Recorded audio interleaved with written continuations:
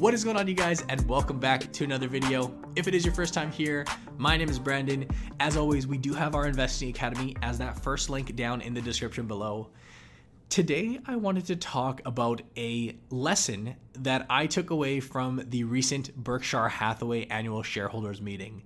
This is, of course, the live presentation done every year by Warren Buffett and Charlie Munger. Typically, this is done over in Omaha with a packed arena of shareholders who come from all across the country to come listen to these guys speak and answer questions for hours and hours.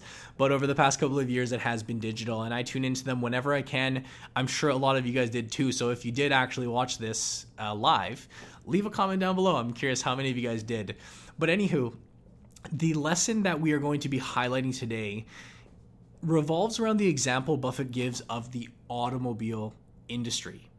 And this example actually dates back 100 years ago now. So I think the exact year that he is talking about in this clip, which I'm going to share for you in a second, he dates back to 1903 when the automobile was just in its inception. And at the time, they didn't even have rear view mirrors. This is like really the ground floor for where this industry would evolve over the years.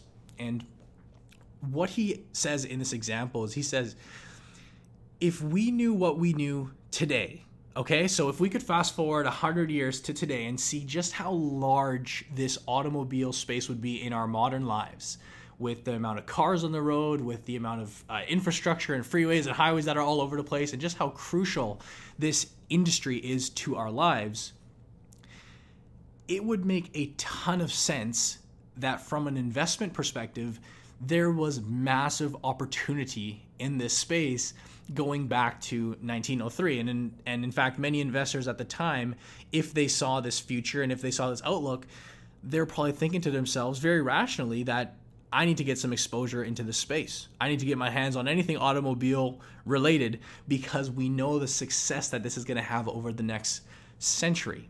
Now, not to bust I don't want to spoil the video as I'll play it here in just a second, but the lesson that he teaches in this clip is that for every successful company that we have today, and there's a handful of names that we associate now with the car industry that have done very, very well, there are hundreds that failed in the process. And it would have been a major mistake as an investor to just think that because this is a very, very promising industry, that anything we touch in here would be a good long-term investment. So let's go ahead and watch the quick clip, and I will be back in just a second. Secondly, people get enormously attracted to various industries. I mean, they think if you know, if a company says it's in the XYZ industry and that's a popular one, you can sell IPOs, you can sell SPACs, people disregard sales numbers, earnings numbers. It's just, it's the place to be. So, Berkshire Hathaway, where was the place to be in 1903 when my dad was born in 1903, but that wasn't really that big of news, but and it wasn't big news that actually Henry Ford was starting the Ford Motor Company. He'd failed a couple of times before, but he was about to change the world. I mean, the auto, when you think about everything, we've got a great auto insurance company. If there weren't any autos, we wouldn't have Geico. But it transformed the country. And Henry Ford brought in the $5 daily wage, and that was a huge thing. Assembly lines, everything, autos.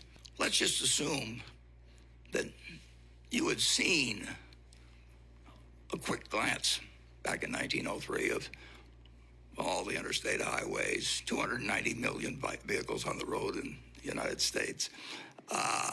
Everything about it. And you say, well, this is pretty easy. It's going to be cars. It's going to be autos. Well, we own a company called Marmon. We bought it from the Pritzker family some years ago. They owned this company, Marmon, which in 1911 had been the company whose car won the first Indianapolis 500. Maybe that's why they called it Marmon. They were proud of the fact that the company in 1911 won the first Indianapolis 500. It also was the company that invented the rear view mirror. let's just assume that you decided that autos were this incredible thing, and someday there'd be an Indianapolis 500, and someday ever review mirrors on cars, and someday 290 million cars would be buzzing around the United States, or autos, or the county trucks there.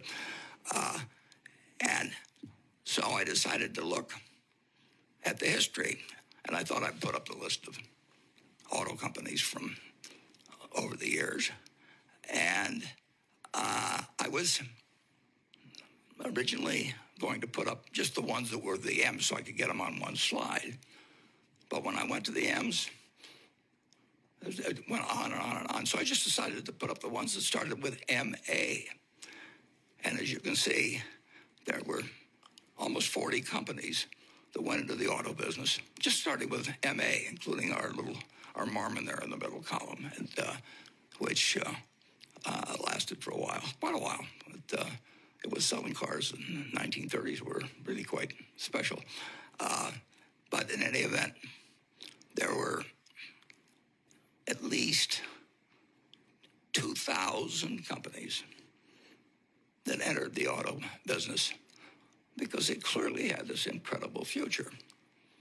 And of course, you remember that in 2009, there were 3 left, 2 of which went bankrupt. So there is a lot more to picking stocks than figuring out what's going to be a wonderful industry in the future. So I just want to tell you, it's not as easy as it sounds. So a very interesting and insightful clip there by Warren Buffett, at least in my opinion. And when I saw that live, I just thought, I'd love to come and chat about this and make it a little video topic and share my thoughts on it with you guys and how this relates to the modern day. And just on a side note, by the way, which I thought was funny, when I was watching this Buffett clip in the other room the other day, my girlfriend chimes in from the other room saying, why is he sounding like that? Why does he talk like that? I'm like, what do you mean? She's like, why does he sound like that? I'm like, that's just his voice. The guy's like 90 years old. Cut us some slack. But yeah, he does sound a little funny. But okay, how does this apply to the modern day? Because what I find very interesting about this clip is he doesn't name any companies in particular. He doesn't point out any industries where he feels this would be the case. But he just more or less shares this broad wisdom that he's learned and experienced over the past century, that just because there is a successful industry, that doesn't mean that every company within this area is going to do well. In fact, what I'm sharing you on the screen is just a list of just the companies that started with MA that went defunct and ended up not panning out in this space. And it's just a great example, to me, a phenomenal example or display of how, again, a promising industry does not automatically equate to great investments within that industry. There may be a handful, in fact, there very likely will be a handful, but it's not as easy as just going out and buying this new exciting industry. And to tie this into today's video, I get questions all the time in the comments and DMs, and people reaching out asking me about what are my thoughts on this new area, this unproven area that, I see a lot of promise here, whether that be, I'm not going to name any, but you're probably thinking some to yourself right now. And especially if you watch a lot of YouTube, it's very common that these areas get coverage because, again, it sounds very rational and it makes sense that these industries will do well, and they very well may do well over the future. But we always have to be cognizant of the actual investment itself. And yes, there will be a handful of winners, but keep in mind, people tend to overlook the fact that with those winners are just a handful of losers. And I forgot to bring a book here with me today, but there was a book that I read a month ago now. I'll pop it up on the screen for you guys. It was a book about the FANG stocks. So Facebook, Alphabet, or Amazon, Netflix, and Google, I should say. And basically talking about how these companies did it and how they operated their business and how they became these huge horsemen that are so intertwined with our lives today. And they're a huge, massive success. And what people tend to forget when you see these big companies, we all think that they are pioneers of their industry and they led the way and paved the path for each respective industry, which in a sense they did. And a lot of people actually make the mistake of calling these companies the first movers in their space, saying that, Facebook and Google had the first movers advantage, right? The first ones into the market, getting all this space and all these customers, and the lack of competition. That's the huge benefit as to why they're so successful there today. That is far from true. In fact, what I would actually question for you guys in a new exciting field is this term first movers advantage. Is this actually a disadvantage to be the first mover in a space? And in that book, there was a line that really stuck out to me saying, how do you know if a company's a first mover, if they're a first mover or a pioneer of a space? Well, you'll know exactly who is, because they'll be the ones with a bunch of arrows in their back. And it's actually the companies that come in after, not necessarily the first ones, but it's the ones that come in after and learn from the mistakes of the first movers. They find cheaper ways to undercut. They learn from the mistakes. I think I already said that. But they're the ones that actually end up doing things more successfully. And in the case of, let's say, Facebook, for example, well, of course, they came after MySpace, and they got a lot of information and insight from that company. Apple, you could say, well, they've revolutionized the world. Yeah, they did, but they weren't the first ones to make PCs. They weren't the first ones to put computers in homes. They just did it differently. They just did it better. Even you could say Google. Google was not the first search engine out there. They just found a way to do it better. And this is not just a thing of the past. This happens every single day. Even in the modern day, we can think of examples, especially for our millennial viewers. Look at a company like Snapchat, which was so unique in their own way for starting these disappearing stories and the very quick style of videos. Well, guess what? A company like Instagram just comes in, or Facebook, I should say, just comes in and mimics and copies and has a lot of success in putting up their own Instagram stories or copying reels like TikTok. It's learning from others and piecing things around that I would say is actually very fair to say that a first mover advantage is actually as equal or maybe even more a disadvantage. And I think too, again, obviously some of the fields today, like let's assume electric vehicles. Obviously, you guys know I was going to talk about electric vehicles, but I'm not going to get too deep into it. But the companies out there today that are really paving the way, no pun intended, but paving the way to this field, these are the ones that are getting through all the tough government litigation. These are the companies that are investing heavily in the technology and figuring out what works and doesn't work. And they're making mistakes and they're learning on the fly.